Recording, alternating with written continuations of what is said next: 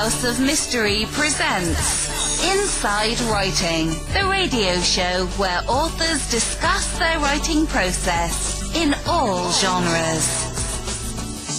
You are back in the House of Mystery, and of course I'm Al Warren. Now, co-host he's back after a couple of weeks off. Actually, all of us are back kind of after a little bit of a vacation, and we've got Mr. Dave Martino. He's one of the Backstreet Boys. New Kids. Oh, sorry, yeah. Yeah, I'm more old school, right? New Kids on the Block. Doesn't that make you feel old? Yes. I mean, I'm just, you know, not in a bad way. It's just funny that you were... I went with my wife to see them. Good job. Wow. I'm surprised that they're still going, but I guess their fans aren't too old that they're retired. So Not yet. Not yet, but you're getting there. We're getting there, right? Yeah, they're a little younger than I am. Just a little bit, you know. Now that's really bad when you go see a band and they're younger than you. Yeah. Well, the band itself is around my age. Yeah, I'm 51, so they're right around there. Wow. But the fans are just a little bit younger. Oh, they weren't all 12 years old. No, that was back in '88. That was last century. I know, right? They don't count. Crazy. Like that. 20th century. Yeah, I mean you're getting old. I'm saying, you know. That is true, man. Well, yeah. So I made the cover of Books and Buzz magazine. Yes. So what do you think? It was awesome. No, it was. It was cool.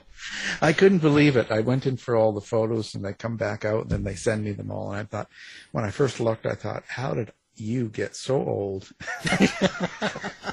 When did this happen? This isn't me. You're sending me the wrong pictures. Who's this fat old guy? Oh, my God. That's terrible. No. Well, and the article looks good. So it's good. It's a good thing. Jeez, I'm popular. Just in time for retirement. That's right. Okay. Well, now, speaking of, I don't know what we're speaking of. We're speaking of books. So now today we've got a really interesting story, and it's a #1 bestseller. And we've got the writer here, and the book is called The Colony, Faith and Blood in a Promised Land. And that's Sally Denton. Thank you for being here, Sally. Thank you. Well, Sally, first of all, what would get you into writing this kind of a book? Because this is, just so people know, this is kind of about a Mormon settlement, or outpost, I guess, is kind of the setting of this place that the story is.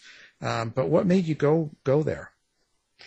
Well, it's about the massacre. It starts with the murder of 3 young mothers and 9 of their children, and the wounding of several others in a remote part of northern Mexico.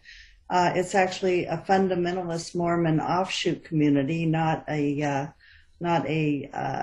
official colony from the mainstream Mormon Church or the Church of Jesus Christ of Latter-day Saints, but the story is about the murder, and that's where I began. I was really moved emotionally by the tragedy, and just was.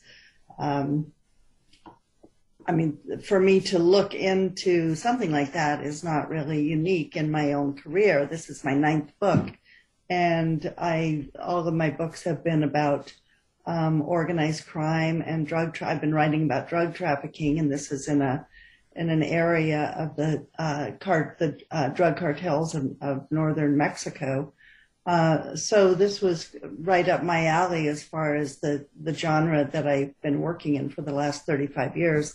I've written about two different books about the elements of the Mormon Church, and I've also written about a drug conspiracy in Kentucky and organized crime in Las Vegas, Nevada. And so this is not outside the realm of what I've been doing for 35 years. Yeah, it's interesting. Now you say it's the fundamentalist, but and not the mainstream. But isn't sort of the mainstream really the offshoot? Because they wanted statehood, and in order to get that, they had to stop polygamy. But a lot of the people that wanted to hold on to the original religion stayed into polygamy, into this lifestyle, saying they weren't going to change. But a lot of Mormons changed, and that's kind of the change is the one we know as the mainstream. But isn't this really more of the true faith? Well, I think that certainly they would say they would think so, that this is the group, and we're talking back in the 1890s. Right. The polygamy was part of the Mormon Church until the 1890s, when in exchange for statehood, they had to abandon the practice. So it became, with what's known as the Woodruff Manifesto, it became illegal for men to cohabit with more than one wife. And so many of those who would see themselves as the true believers then went to different outposts in the United States and northern Mexico. So they could, conceivably, I mean, it's now more than 100 years later, and the official mainstream church has millions and millions of members throughout the world, and this fundamentalist offshoot in Colonial LeBaron, which I write about, has 5,000. So it really is not in the mainstream at all. No, it's not the mainstream. It's kind of closer to how the religion started, I think, is what I'm sort of right. They see themselves as the purest of that. Right, because there's some of them in the States too. Absolutely. Some groups, quite a few, and so yeah, it's just interesting. So now, is it any different down in Colony in Mexico as compared to let's say the Mormons or the polygamists up here? Like, do they live a different sort of style, even more so than what they would in America? Yeah, I haven't written a lot about the Colorado City or the Jeffs family. My sense was, from the reporting that's been done and the things that I have read about it, they seem to be more kind of 19th century pioneer lifestyle. The colony in Colonial LeBaron in Chihuahua that I write about is much more modernized, and the women are, they don't dress in the pioneer fashion. They more are like any other young women in the United States, and they they don't forswear alcohol like the other Mormon mainstream and fundamentalists. And they just are a kind of a different sect unto themselves. Wow. So that's interesting. So they wouldn't really stick out as a group. Like if you saw a couple of the ladies that were part of this church. No, not at all. You would just think they're just normal citizens. Like you're not going to go, wow, look at them. So now this is an interesting story because back in in early November 2019, you're saying how a caravan of women and children from the group got basically attacked on the road. Maybe explain the basic story of that, and then we can build from there. Okay, well, the basic story is that as I said, these three young mothers and 9 of their children, and there were 17 in total that set out from a village in Sonora, a state on the other, just south of Arizona. They left there to drive in a caravan of 3 SUVs and their children, and they left there to drive to Colonial LeBaron in the adjacent state of Chihuahua over the Sierra Madre Range, and they did it frequently. The 2 groups are intermarried, even though Colonial LeBaron dates back originally to the 1890s and then into the 1940s after the Mexican Revolution. The community in La Mora is relatively new and begun in the 1950s after the raids on the polygamists in the colonies that you're talking about, or the settlements in in Colorado City and what was called Short Creek. But so they're very different, but they're interrelated familially, dating back generations. And so they were accustomed to driving this road, but it happened. One of the women was going north to Phoenix to meet her husband, and the other two were going to veer off and go over the mountains over to Colonia LeBaron in Chihuahua. And just a few miles outside of Lamora, the caravan came under attack, and it was very violent and grisly. And basically, these three women and their children were shot. And in the case of one of the cars, the first car carrying a woman named Ronita Miller LeBaron, she and her four children were shot, and then their car was burned, and the Mexican officials determined that they had been burned alive.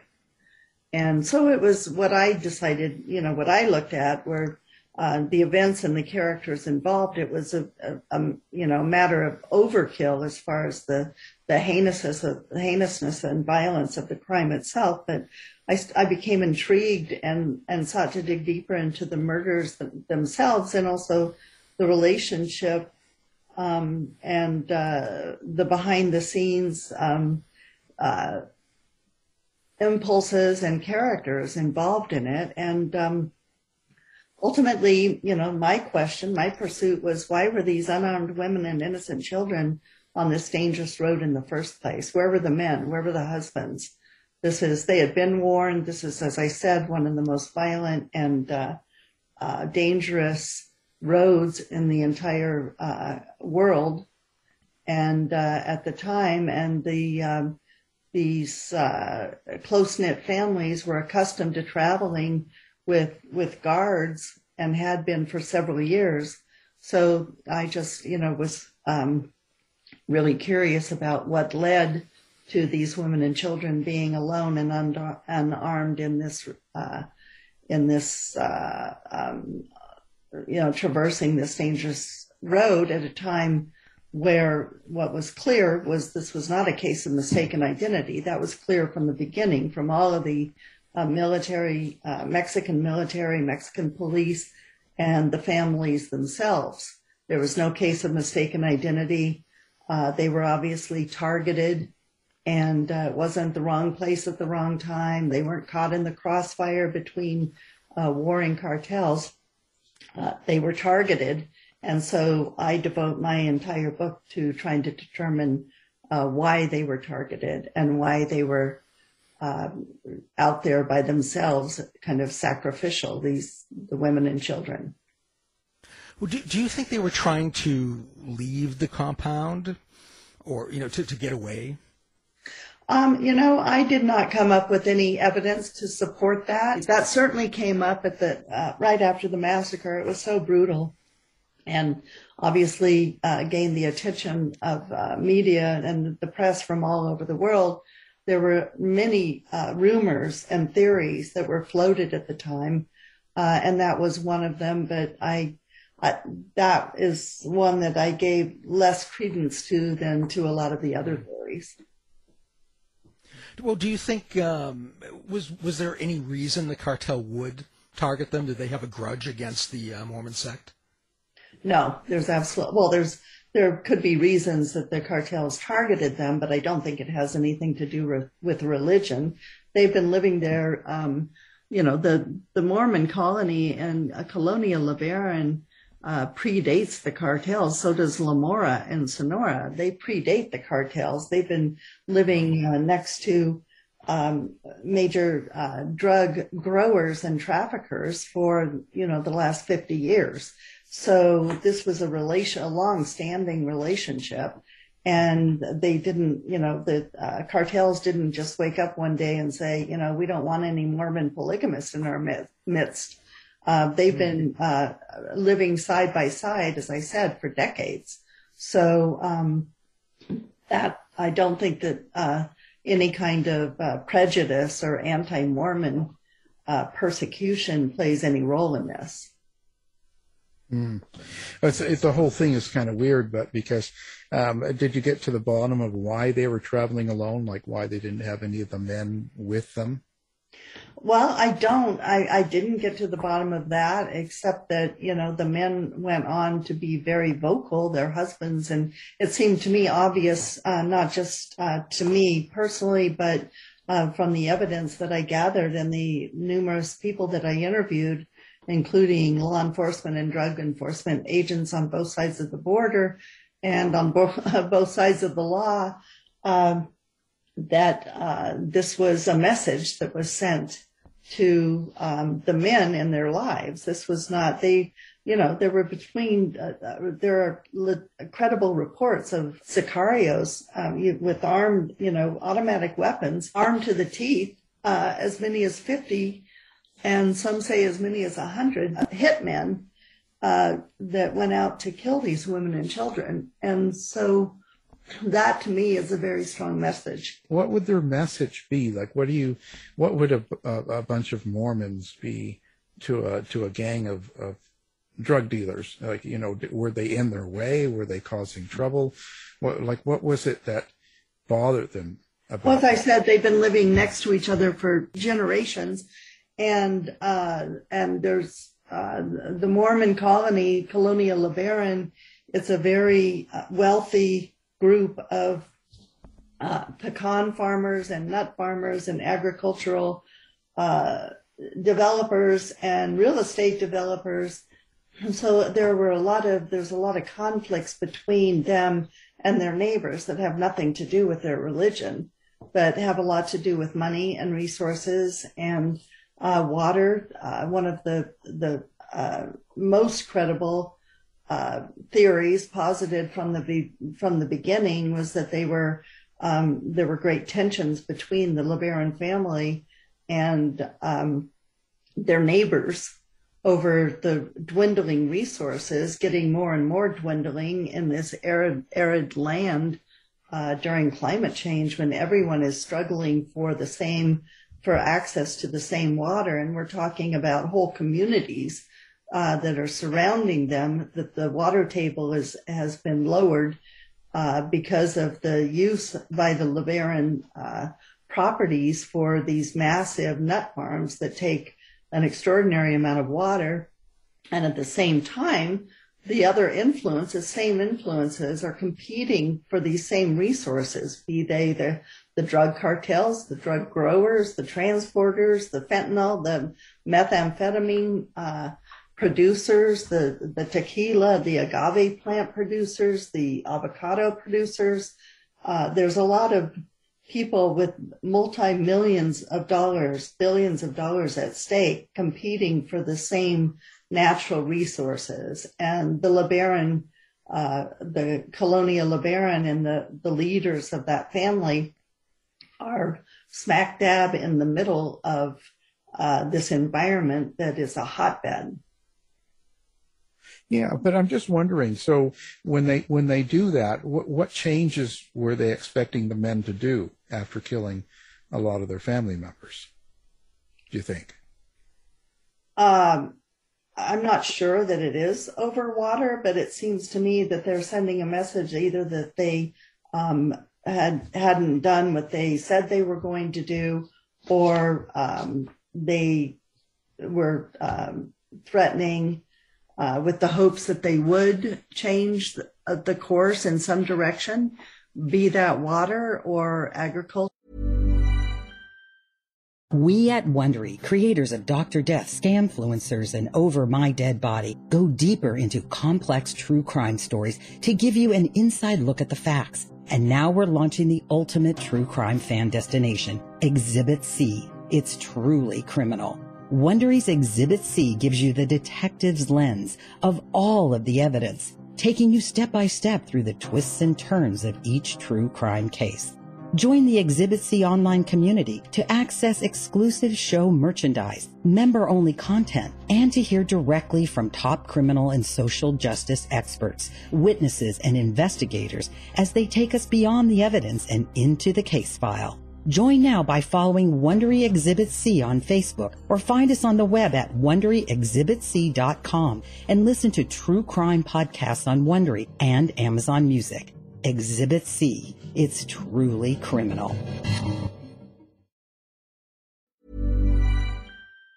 Culture or it all coincides, which I deal with at great length in my book. It coincides with the incarceration of Joaquin El Chapo Guzman, who is finally caught and jailed in the United States in the Supermax prison in Colorado. That's in the summer of 2019. And up until then, everybody got along pretty well as long as El Chapo's Sinaloa cartel was running things. And once, on all of the colonies and the colonies on both sides, in both states, they had friendly relations with the checkpoints of the Sicario checkpoints. And it was, as they described it, was a live and let live arrangement. Well, once the drug wars came to the region and things were destabilized, I think there was a lot more at stake, and there's a lot of conflicts between the encroachment from the La Línea, the Juarez cartel, and coming up from the Jalisco New Generation, which is still going on now, but a lot of battles between rival cartels and the dominant Sinaloa cartel that's been dominant in the region for 30 years. And there was these people were in the way for some reason, and I think that's still, you talk about a house of mystery. That's it. I mean, I didn't expect to solve the case when you've got the Mexican government and drug enforcement on both sides of the border and Mexican military. They still haven't solved it. It's an open case. They've arrested more than 50 people. But nobody's been tried or nobody's actually been charged unless it's happened in the last, couple of months. Nobody's been charged with the murder itself. Everybody who's been charged has been charged with being affiliated with organized crime and different factions. And I don't have the subpoena power that the Mexican government has. But so I never really set out to solve the murders. No, I mean, I never fully expected to solve the murders completely, but I knew that I was going to be able to show that they were targeted, that it was not mistaken identity, and that somebody was sending a message of strength to the powerful forces in those communities. And those powerful forces were not women and children, babies on the road. Yeah. So, at the end of the day, then, you're saying that no one's actually been tried or charged with the murders, but do they know who held the guns and who actually did the killing or shooting? They haven't charged anybody with that. They've charged people with, there was somebody who had a cell phone video of the killings, and I think that the Salt Lake Tribune, I think Nate Carlisle at the Salt Lake Tribune might have been the first reporter to get a copy of that. And the reporters, the firsthand reporting on the ground, the frontline reporting was really exceptional.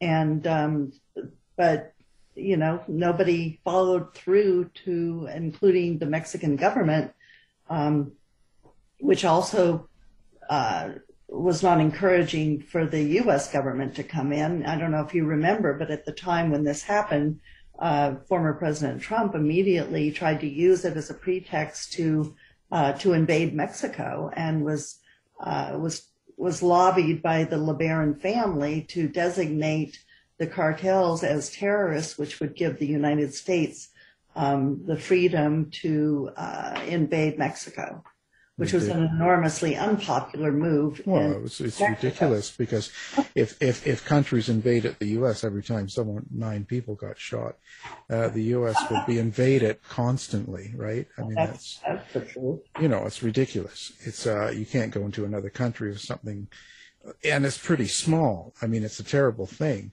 but it's not like we're talking thousands and cities were being held hostage or something. We're just talking about a daily Right, and shooting. it's not an everyday thing in Mexico as well. No. So, but it's just like it's like a daily thing in the States. So, that's just macho talk. That's all that was. Ridiculous. But at the end of the day, so no one's got charged. Do you think that the government just doesn't care, or the government of Mexico doesn't want to charge these cartel people? One of my deep inside sources was Michael S. V. Hill, who's one of the highest level retired drug enforcement agent who was undercover in Mexico for 30 years, and he said under the new president López Obrador, he's a very risk averse and non-conflict oriented president. His motto has been hugs, not bullets, and has not confronted. He's been very reluctant to confront the cartels.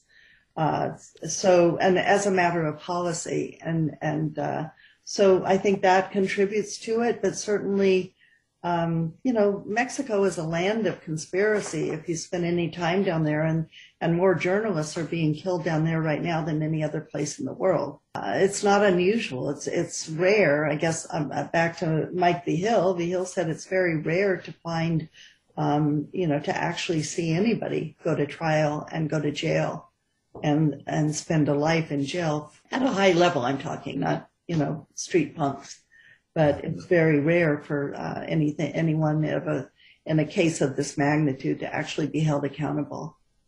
Wow. So what do you know about the group themselves? Like, how would you describe their lifestyle before the shooting?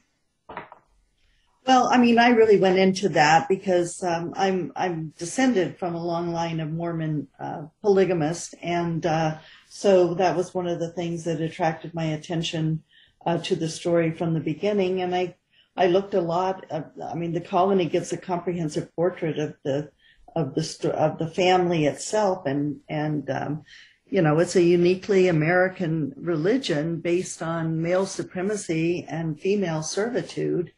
And I was fortunate enough to get very deep inside the colony with sources among the women to talk about the lifestyle. But basically, the polygamous men have, I would say, an average of about 4 wives, some more, some less. And only, like in the United States, in Mexico, only the first wife is considered a legal spouse. So everybody else and the children, the subsequent wives and the children are considered property that belong to the patriarch of the family. And so, they don't have Social Security cards, and the men are mostly dual citizens, and many of the first wives and some of the children are dual American Mexican citizens. But most of the women and children don't have much free agency. Their lives are dictated to them by their husbands and fathers.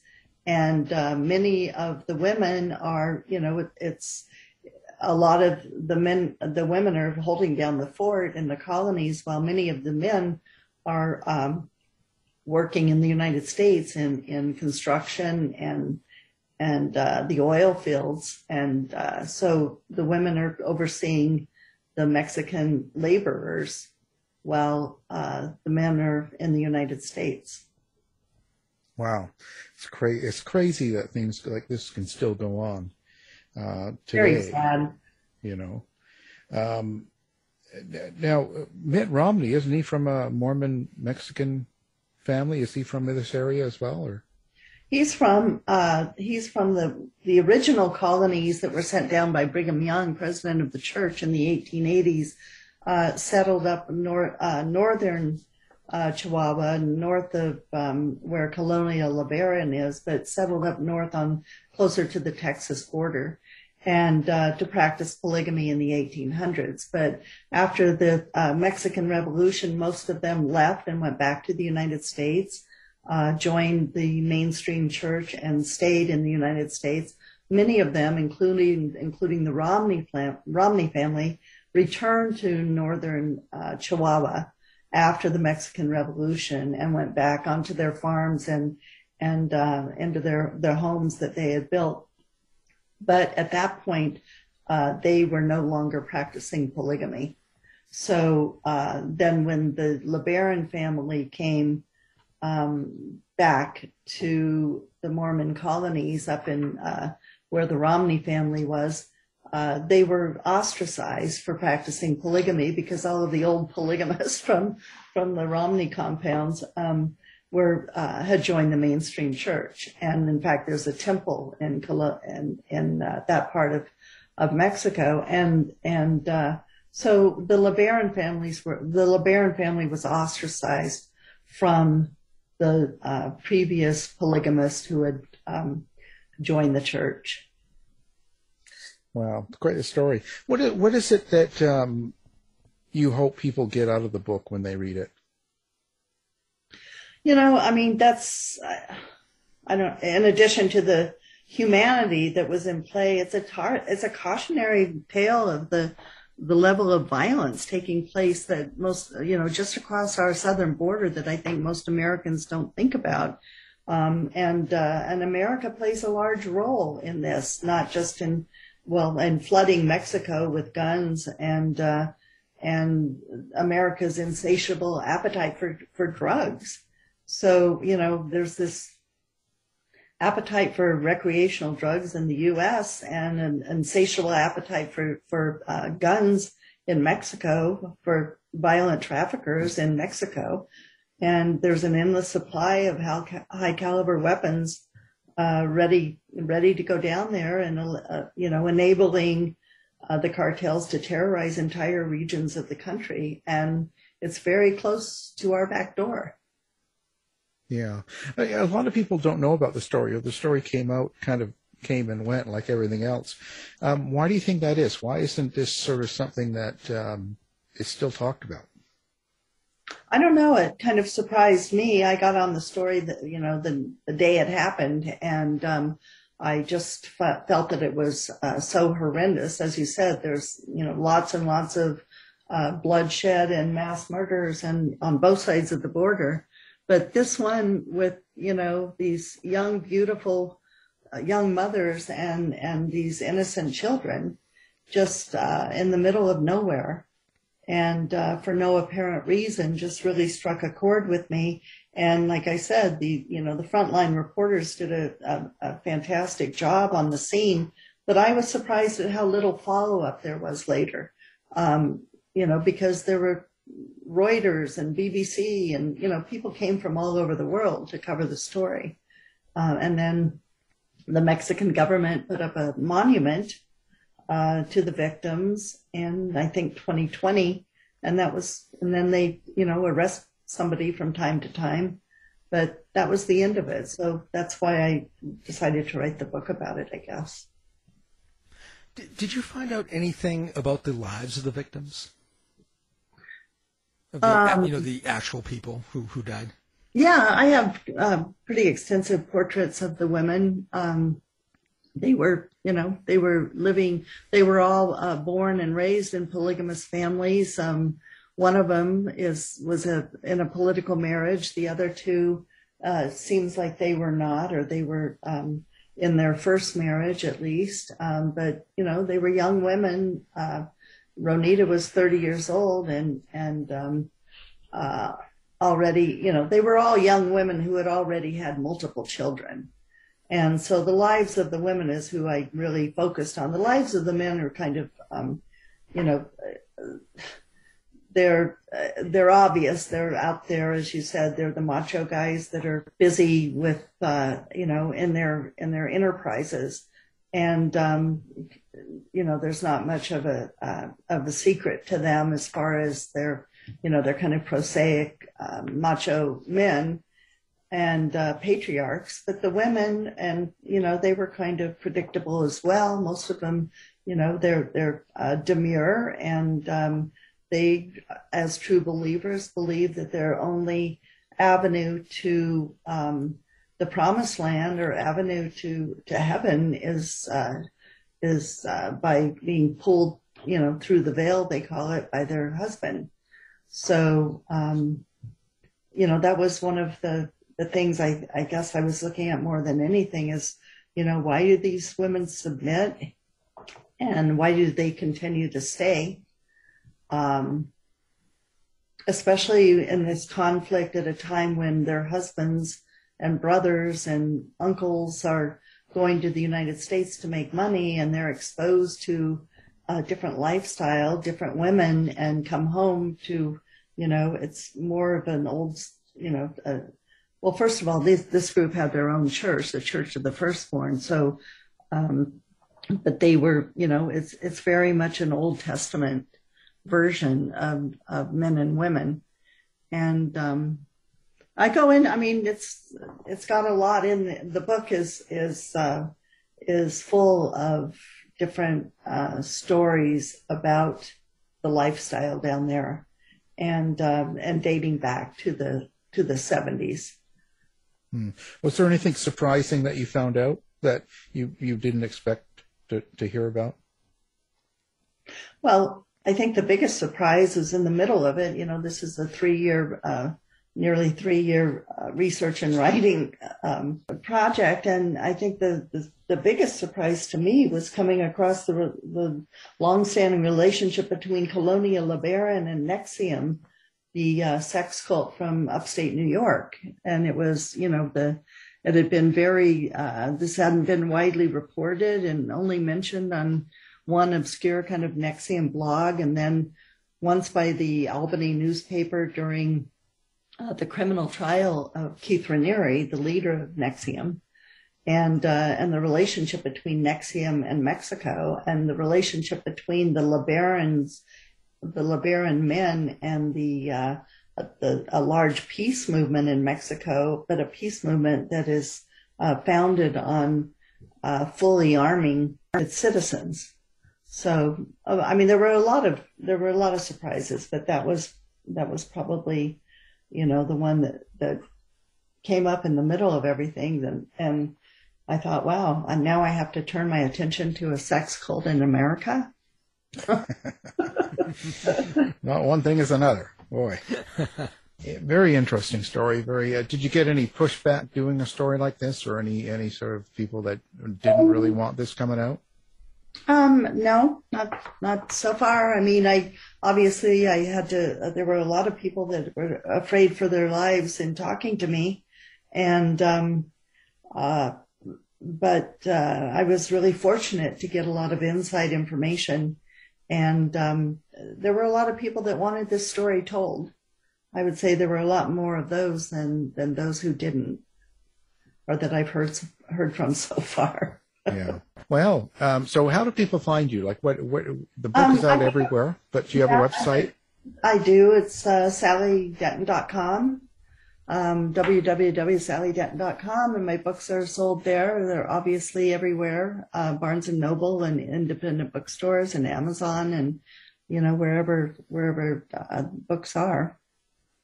Well, great. The Mexican edition coming out this week, I believe.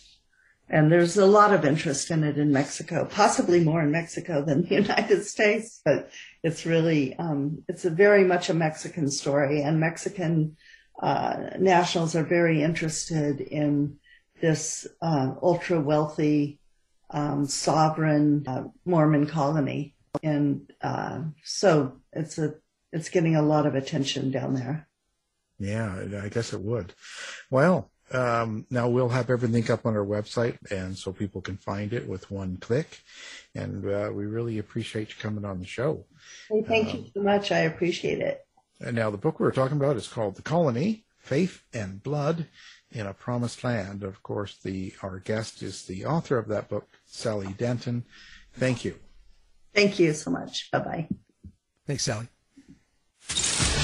You've been listening to the House of Mystery radio show.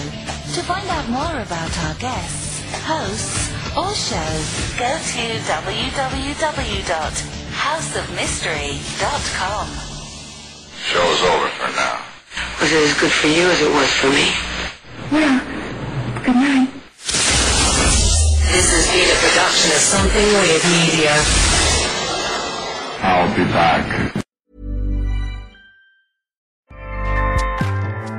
Acast powers the world's best podcasts. Here's a show that we recommend. Hi, I'm Christopher Kimball, host of Milk Street Radio. If you'd like to change the way you cook and also think about food, please check out the Milk Street podcast. We travel around the world to find pizza in Tokyo, Egyptian food in Berlin, and Bhutanese farmers in Vermont. We speak to Jamie Oliver, Rachel Ray, Al Roker, Ina Garten, as well as Michael Twitty, Marcus Samuelson, and Alice Waters. And we'll introduce you to recipes that will change the way you cook, from bright pink Tottenham cake to Afghan dumplings to shoyu sugar steak, and that one is direct from Hawaii. It's a whole new world of food right here on Milk Street Radio. Please check us out on iTunes, Spotify, or wherever you find your podcasts, or go to 177milkstreet.com. Acast helps creators launch, grow, and monetize their podcasts everywhere. Acast.com. You've been listening to the House of Mystery radio show. To find out more about our guests, hosts, or shows, go to www.houseofmystery.com. Show's over for now. Was it as good for you as it was for me? Well, good night. This has been a production of Something Weird Media. I'll be back.